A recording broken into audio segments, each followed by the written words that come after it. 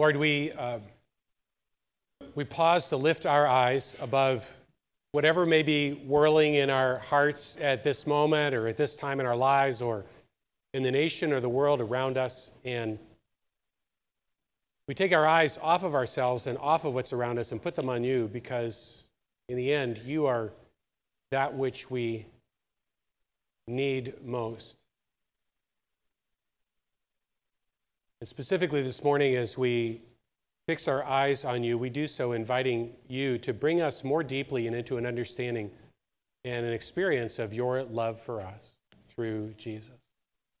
Lord, we open your word, we open our hearts, and we are prepared to have you speak to us and to transform us by the power of your Spirit. We pray this in the name of Jesus, our King. Amen.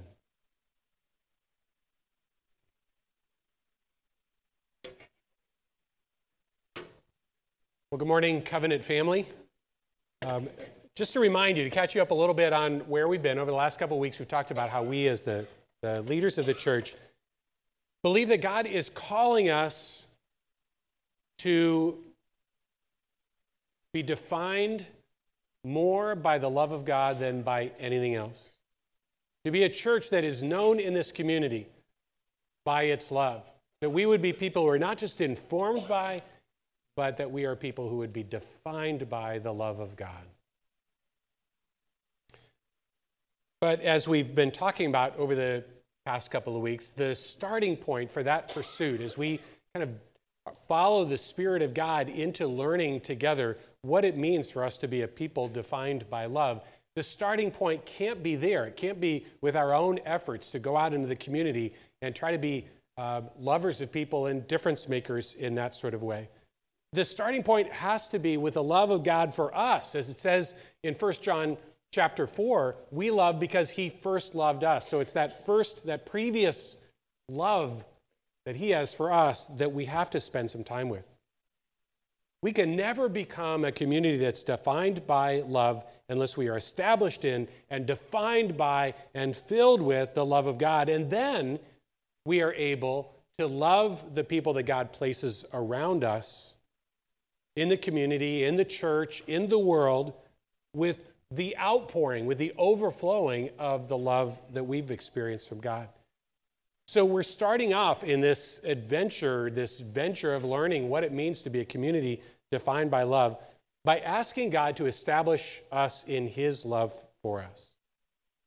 And then we'll ask him to teach us how to become more effective as ones through whom God pours his love into the lives of the people that he puts around us. So that's why we're beginning the year by focusing on Paul's prayer in Ephesians chapter 3, verses 14 to 21. So in the pew racks in front of you and in the seats there in front of you, you will each find a bookmark that has Ephesians chapter 3, verses 14 to 17 on it. You may think you already have this, but you don't. Every one of you, pull one of these out, please, and have it in your hand. These are new bookmarks. They're different than the ones we gave you a couple weeks ago. We just cleaned up a couple of typos. We also made the font a bit more legible, so it's a little bit easier to read. So the gray one is the one you want to be working with. As Michelle put it, toss the teal, grab the gray. So let's use this gray one as we go forward. And if you need more copies, we have them at the connection desk in the back of the sanctuary and also at the reception desk. So get however many you need. And we are asking the entire church to do 4 things with this passage of Scripture. The first thing is to pray this every day for yourself and for the whole church, for the church family. To pray this passage every day for one another. Secondly, to commit it to memory. And as you're praying it, that will happen. More and more will become something. But you will have to be a little bit intentional. Just take it bit by bit and repeat it, write it out, and it'll come to you quickly. The third thing we want to encourage you to do is to do some of your own study on the passage to become more familiar with it. And then the last thing is to talk about it when you're together with other people from the church family. And just talk with one another about the impact that it is having on you to be praying this prayer for the church on a daily basis. So would you make that commitment together with us? We feel like this is really, really important. In fact, we feel like It's the most important thing we can be doing as we are led by God into this venture of learning what it means to become a community of love. We don't believe that we'll understand God's love better or experience it more deeply just by teaching on it and trying harder. Understanding this passage and other ones like it is important, but it's going to take more than that. Paul, in this prayer, talks in 5 different places about asking God to unleash his strength and his power to make it possible for us to grasp the love of God. We will never understand God's love as a result of a project, but only as an answer to prayer. That's why we're asking the whole church family to pray this for one another every day. The only way we'll ever enter into God's love more deeply is if God does that work and we say yes to it. We cooperate with it, not if we try to muster it up. So, Lord, we just pause and say, Lord, yes to that. We open our hearts up to you, our lives up to you, and we pray that you would pour your love into us, and with it, pour an understanding of the width and breadth and depth of that love into us, so that we would come through this series really as people transformed by your love. We pray this in Jesus' name. Amen. So with this still in your hand, let me just kind of walk you through with it, kind of reorient you to how the passage unfolds. Paul begins this passage of Scripture by talking about the exuberant way that he is approaching the Heavenly Father in prayer on behalf of the Ephesians. That's the top block of text. Then he tells them the 3 specific prayer requests that he is making for them, and those are the next 3 blocks of text. First, that they would enter into God's love, or more accurately, that God's love would enter into them. Secondly, that they would grow in understanding God's boundless love for them and what it's really like. And then third, that they would know God's love in a personal and experiential way, and ultimately in a transformational way, in a way that leaves them changed as a result of their encounter with the love of God. And then in the final section, he ends with a word of praise. So I'm just going to read through this passage slowly now, and I invite you to read along with me out loud as I read this section by section. But after each section, I'm going to pause. And I'm going to ask you during that time of silence, in response to that part of the prayer that we've just read, to put it in your own words, make it into a prayer for you, for the people sitting next to you, a prayer for the congregation, but especially use that pause of silence, say, yes, Lord, do that work in me. And then we'll go on to the next section. So just saying it again, I'll read it out loud, I'll pause between sections, invite you to respond to it with prayer, with your yes to God and your reiteration of that prayer for the church. It's okay if it's a little bit messy. All right, so let's walk through this. It'll be in your hand and also up on the screen. First section, verses 14 and 15, read with me. For this reason, I kneel before the Father, from whom his whole family in heaven and on earth derives its name. Now let's just pause and pray. Next section, verses 16 and 17. I pray that out of his glorious riches, he may strengthen you with power through his Spirit in your inner being, so that Christ may dwell in your hearts through faith. Now let's pray in silence. Next section. And I pray that you, being rooted and established in love, may have power, together with all the saints, to grasp how wide and long and high and deep is the love of Christ. Next section, verse 19. And to know this love that surpasses knowledge, that you may be filled to the measure of all the fullness of God.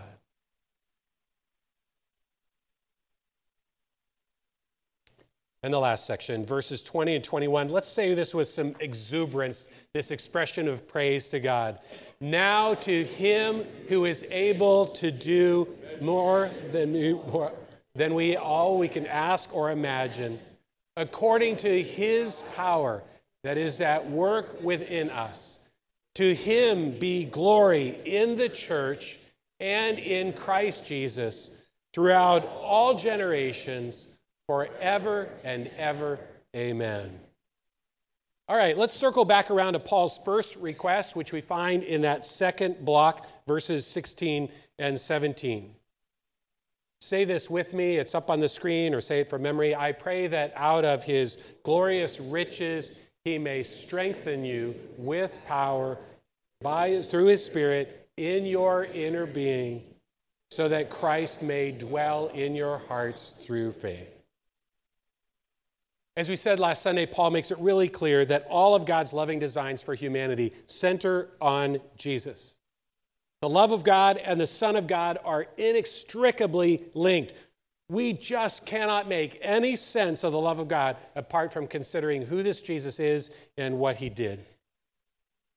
Paul says being rooted and established in the love of God begins not with learning new information, but with encountering a person, the person of Jesus Christ. In this part of the series, we're exploring three aspects of this initial focus on the person of Jesus as the way we learn about the love of God. Last week, you may remember, we focused on how Jesus came and lived among us to reveal the loving heart of God. When we see Jesus, we are looking into the face of love. That's what the incarnation is all about. This week, today, we'll be exploring how Jesus died in our place to reconcile us to the loving heart of God. That's what the crucifixion is all about. And next Sunday, we'll pull all of this together and in this first request, and we'll focus on the stunning significance of Jesus rising from the dead so that he could reside in our hearts. And that's what the resurrection is all about. So I've asked three volunteers if they would come up and give me a hand in just kind of giving us a visual picture of this. So would the three of you come on up here, please? So to the congregation, as these three willing participants are coming forward, let me just say this. I don't want us to approach this with our heads conceptually as sort of, you guys can come stand over here, please. Thanks. I don't want you to be approaching this in terms of spiritual theory. I want you to put yourself in this picture and allow yourself to experience this afresh or experience this for the first time this morning. Okay, so let's set this up. This is Spencer Kelly. This is Spencer's dad, conveniently, Aaron Kelly. And this is Casey Schomer. Sorry, I was saying Schoenbrunn. I don't know where that came from. Casey Schomer. So I'm going to ask you, Aaron, if you would be God this morning. Thank you. We are doing typecasting for this, but only for one of the three people. And it's not you. So God will have you come stand over here. Casey, you are going to be humanity. You're going to come stand over here. You are typecast. You are all of us. So in this scenario, this is us. This is you. And Spencer, you're going to be God's son. So let's have you stand over there. That works out kind of well. All right. So to remind you, last Sunday we talked about how God in love created humanity to be in relationship with God so that God could have a loving relationship with him. But there's a problem that we talked about. There is this barrier that's between us and God. And the barrier we talked about is this physical barrier. Here's humanity. Come on over here a little bit closer. So here's humanity. Good, I like that. Here's humanity bound by physicality, finite. This is a right here, right now, and nowhere else. Only through my five senses do I make sense of reality, person. This is us. And here's God on this side of this physicality barrier who is invisible. Because God is invisible, he's taken off his invisibility cloak so we could see him in this moment. So because God is invisible, I like that. That's good. Casey, I love what you're doing too. Okay, because God is invisible, God is inaccessible to physical humanity. We can't see him, we can't touch him, we can't hear him. And so there's this gap between us. He is everywhere, but it seems like he's nowhere. So let me start off with you, and you've already shown us this well, Casey. Okay. But here, let me grab a microphone. I have Addison's microphone here. Okay, so tell me, how does it feel as you are trying to penetrate past this barrier. How does it feel that this barrier exists between you and God? It's obnoxious because you want to break down the barrier, but it's very sturdy and there's nothing really that you can do from this side to get to that side. And you just answered my other question. Is there anything you can do? Nothing. I can't, there's nothing in my limitation as a human being that can get me over here. All right, so God, you created humanity to be in a loving relationship with you, but you are invisible to them. How do you feel about this barrier between you and humanity? I wish they could see me, and I long to be on that side with them. Is there anything that you can do about this barrier? You said that these questions weren't going to be difficult.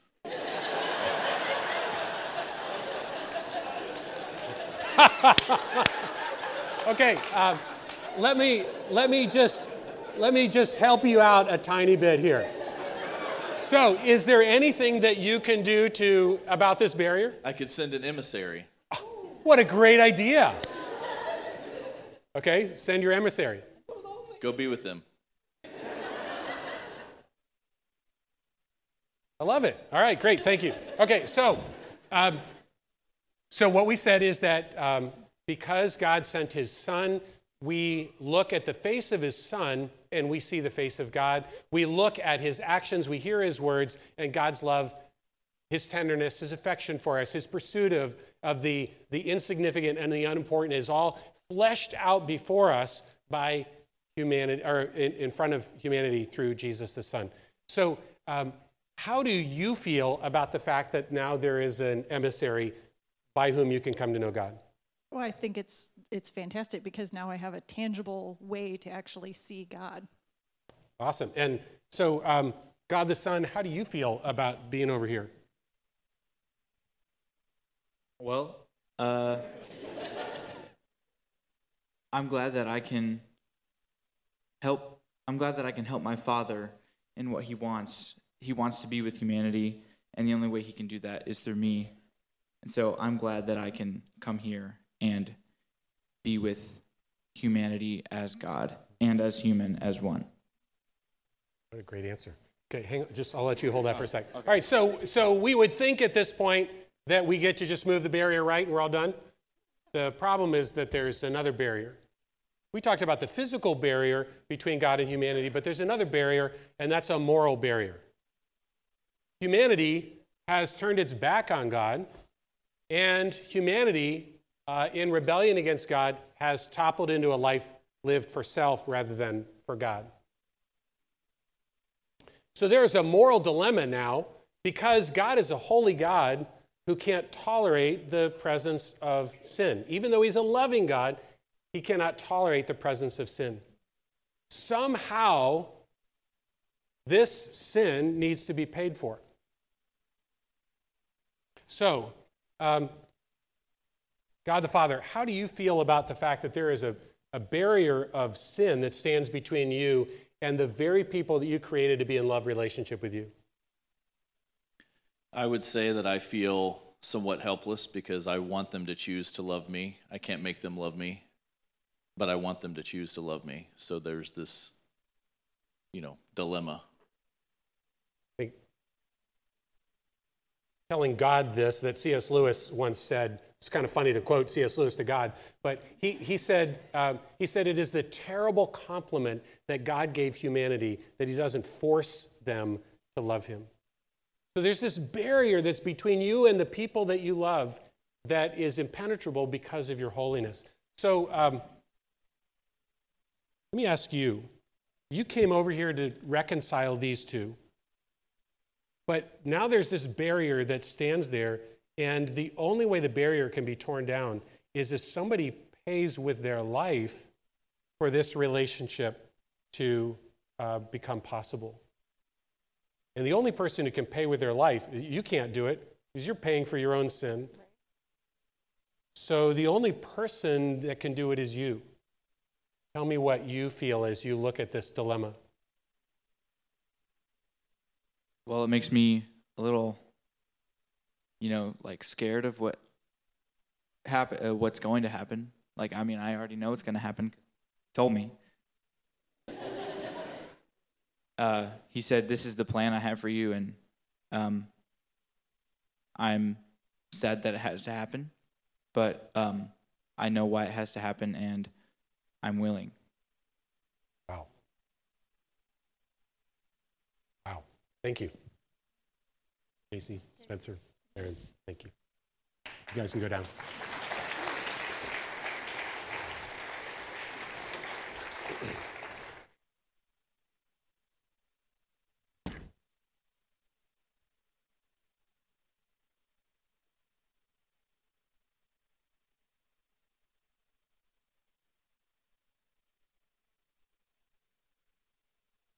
So when we see Jesus, we see the face of God, but there's still this barrier between us and God, which is our sin.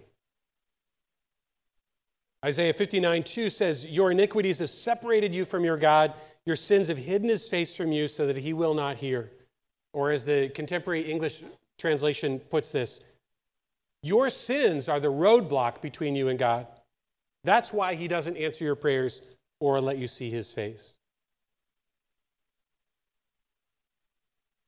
So addressing the first barrier, the physical barrier, required the birth of Jesus. But addressing the second barrier requires something more. It requires the death of Jesus, which the Father, in sending his Son, and the Son, in being sent by the Father and embracing the mission, both willingly did, as Spencer so beautifully articulated. Let me just remind you why this Jesus in my place sacrifice was necessary. God loves us without condition, without exception. God so loved the world. But holiness is one of the core attributes of God too, right along with his love. God is as holy as he is loving. And he doesn't alternate between those two. He is always holy and always loving, which is what put God and humanity in this dilemma. Because that means the holiness of God means that God cannot tolerate the presence of sin in that which he loves. In God's economy, there's no sweeping sin under the rug. It needs to be dealt with. It can't be overlooked. It needs to receive what it deserves. The sad truth is that every one of us justly deserves our loving God's holy anger. To put it in really simple terms, the sin needs to be paid for by someone. All sin needs to receive its fair penalty, its just punishment. And we have that sense of justice built into us as ones created in the image of God. We understand that. The penalty has to fall somewhere. The fair consequence and the just penalty of our turning our back on God is for us to honor that decision and turn his back on us. To separate himself from us, both in this life and in the life to come, which is hell. But God made us to be in a love relationship with him. He is unwilling to let our sin have the last word. So listen to this next part of Isaiah chapter 59. It says, the Lord looked and was displeased. He was appalled that there was no one to intervene in this situation where our sins separate us from God. It says, so his own arm achieved salvation for him. In love, God the Father sent his Son to die on the cross in order to bear our penalty and redeem us from our sin and purchase our forgiveness as people who have offended God's holy character and rejected his loving rule. And God the Son gladly took on the mission. John chapter 10, verses 11 and 18. I am the good shepherd, Jesus says, and the good shepherd lays down his life for his sheep. No one takes it from me, but I lay it down of my own accord. Romans chapter 5, verses 6 to 8 elaborates. Christ died for the ungodly. Very rarely will anyone die for a righteous man, though for an exceptionally good man, someone might possibly dare to die. But God demonstrates his own love for us in this. While we were still sinners, while our backs were still turned toward him, Christ died for us. 1 John chapter 3, verse 16. This is how we know what love is. Jesus Christ laid down his life for us. So as the expression and outworking of God's love for us, Jesus willingly took our place, the righteous in exchange for the unrighteous, and he bore upon himself the penalty that we deserved in order that we might be freed of the penalty of our sin and freed of the guilt and of the shame that comes hand in hand with that sin, and in order that we might be declared innocent in the eyes of God. And that becomes a reality for each of us individually when we turn from a life that's lived for ourselves and out of our own resources, and we put our confidence in Jesus as our rescuer, and we receive his gift of forgiveness and new life. But the ultimate goal of Jesus' death on the cross was not just to demonstrate God's love by redeeming us, purchasing our forgiveness with his life.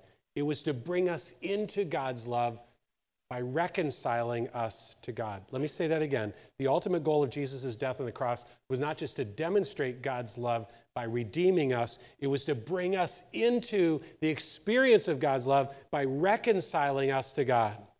It sounds heretical, but there is a sense in which it is accurate to say that Jesus did not die for our sins. He died to bring us into relationship with God. That was his mission. That was his purpose. That's why he came. And our sins were the thing that were in the way of that relationship with God. So he took care of those sins in order to bring about our reconciliation. He exchanged his life for ours to purchase our forgiveness in order to make reconciliation with God possible. If we seek to explain what happened on the cross without anchoring it in the love of God for us, if we just talk about it, some sort of an equation that deals with the wrath of God and the cross and our sin, and we don't talk about the love relationship that God desires to have with us that lies behind every part of what the cross was about, then we have not understood the heart of the Christian faith. Jesus is the door for us into relationship with God. He throws his arms wide on the cross in order to fold us into God's loving embrace. 1 John chapter 4, verse 10, this is love, not that we loved God, but that he loved us and sent his son as an atoning sacrifice for us. This word atoning is actually a word that was invented by the first English Bible translators to try to capture this idea of what was happening when Jesus offered his life in the place of our life in order to reconcile us to God. Atoning is literally at one-ing. That's where the word came from. It means to make at one, to bring together, to unite, to reconcile. In fact, an earlier and clunkier version of the word that they tried out and then got rid of was at one making. God loved us and sent his son as an at one making sacrifice for our sins. Pretty clunky, but it's pretty clear about what's really going on. In love, the Father sent his son to die for us. In love, the Son agreed to take upon himself the penalty that we deserve in order to remove the wall that stands between us and God so that he can usher us into the loving heart of God, making it possible for us to enter into a relationship, a love relationship with a holy God without any barrier. We are told in Matthew's gospel that in Matthew chapter 27, that at the moment of his death, of Jesus' death, the massive foot-thick woven curtain in the temple that represented this divide between a holy God and unholy humanity, that curtain was torn in two from the top down, symbolizing the opening of the way into God's loving presence. Hebrews chapter 4, verses 14 to 16. It's a great passage to commit to memory. I'd encourage you to think about doing that. Hebrews 4, 14 to 16. Therefore, since we have such a great high priest who has gone through the heavens, Jesus, the Son of God, offering himself as the sacrifice, let us approach the throne of grace with confidence so that we may receive mercy and find grace to help us in our time of need. A week ago, Saturday, Covenant co-hosted the welcome lunch for new international students who are starting at Purdue this semester.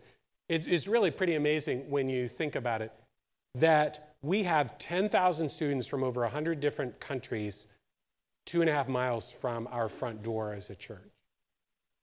Think of what it would mean if every one of us found a way to have some kind of meaningful connection with just one of those students. Through the International Friendship Program, through our World Welcome Ministry, or just through conversations that we strike up with students at Walmart or at Payless, like I saw Jim Cornelison doing a couple of weeks ago. Let me just also mention Revelation chapter 7, verse 9 is such an important passage of Scripture that God has the entire church around this world living towards, and God desires would be more and more of a reality for us. That's a description of a people, a single people of God who are made up of people from every tribe and nation and language and tongue. Every ethnicity, every nationality, every race gathered together as one unique, transformed people of God.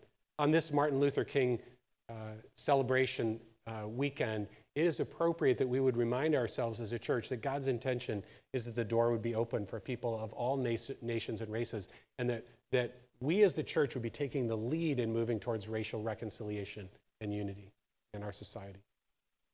Okay, so the reason that I raised this after those two asides, the reason I raised this about the welcome lunch is I gave a tour to the group after the lunch, and I brought them up here into this room, and I asked them to consider the two most important architectural features in this entire sanctuary.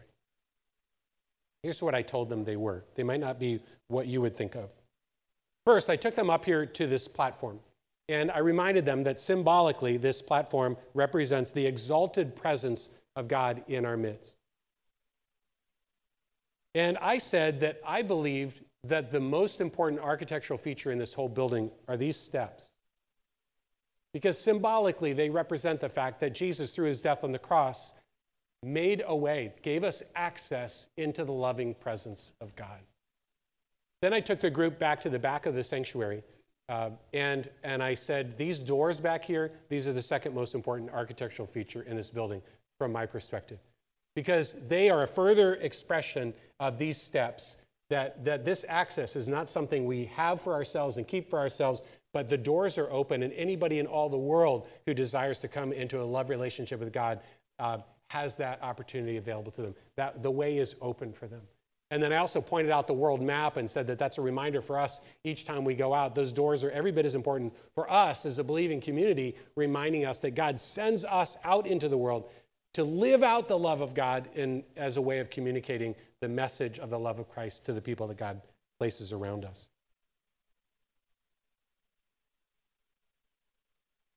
In love, the Father sends the Son as an atoning sacrifice to bring us into his loving embrace. And through Jesus, he has removed every barrier so that we could have full access to him. So I want to conclude by having us just think again about this in personal terms, in really personal terms. I want to do that by telling you a true story about a man named Gerald Johnson. Gerald Johnson was one of the leading fighter pilots in the Pacific during World War II.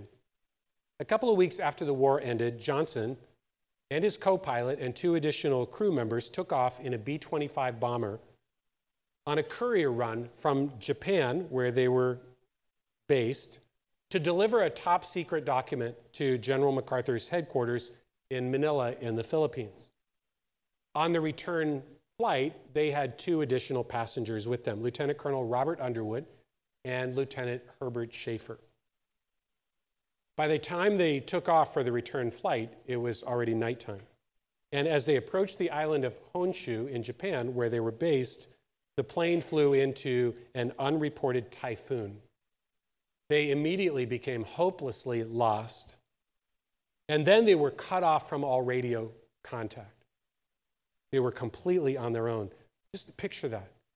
So in the pitch black and the whipping winds and the rain driving against them, Johnson tried to descend to try to figure out where they were and see if he could find some place where he could put the plane down safely. But as he did that, they just narrowly missed flying into a mountain. In fact, one of their wings clipped a few trees on the top of this mountain, and he was able to get the plane back up into the sky. But then they just began to circle and to look in what became obvious to everyone were increasingly vain attempts to find a place to land this airplane. Finally, when the fuel was nearly gone, Johnson gave up looking and he gave the bailout order. That was when the 2 passengers told Johnson that they had failed to bring their parachute. So there were only 4 parachutes between the 6 of them on that plane. One of the crew members in back suggested drawing straws, but Johnson said, absolutely not. I am in command of this aircraft. So as he and his co-pilot took turns flying the plane, each of them got up and took off their parachutes and gave them to these 2 ill-equipped passengers. Jim Nolan, the co-pilot, gave his to Lieutenant Schaefer. Gerald Johnson gave his to Lieutenant Colonel Underwood. Then Johnson brought the plane down low along the coastline as best he could tell where it was, and the 4 men bailed out. All 4 survived. The plane disappeared into the storm and was never seen again. Now just imagine that you were Lieutenant Colonel Robert Underwood. Think of what it was like to pull on that parachute and cinch down the straps as you are in the dark, in the light of the instrument panel, looking up at the outline of the man who just exchanged his life for yours. Think of what it was like when you stood safely on the earth again after that hellacious fight that should have been your death. What would you have felt when you learned that Johnson didn't make it? That his act of sacrifice cost him his life? How would you view Gerald Johnson from that time forward? What would happen in your heart every time you heard his name? And how would you view each day of your life from that day forward? What depth of gratitude would well up in your heart? What sort of indebtedness would shape your outlook on life? What sort of sense of responsibility would you feel to live each day as a response to the gift of your life having been unexpectedly and undeservedly given back to you? You and I, we are all Robert Underwood. And Jesus is our Gerald Johnson, who gave us his parachute and went down with the plane so that we could live. This is love. Not that we loved God, but that he loved us and sent his son as an atoning sacrifice for our sin. Those of you who have already come to recognize the death of Jesus as being on your behalf and in your place, life for life. Those of you who have already taken the parachute that has been handed to you, who've been reconciled to your loving God. What would you want to say to him now? Just in a moment of silence, what is your response of awe and gratitude? And if you've never opened your heart to the love of God in Christ before today, I invite you, I urge you to take the parachute that is being held out to you. There will come a time when it's too late, when the flight that is your life comes to an end. So open your hand, open your heart today. Take the weight of your life off the shaky and inadequate foundation of your own making and put the weight of your life onto him. Trust in him. Receive his gift of life and love. Invite Jesus to reconcile you to God. Follow him through the door that he has opened into the presence and embrace of a loving Heavenly Father.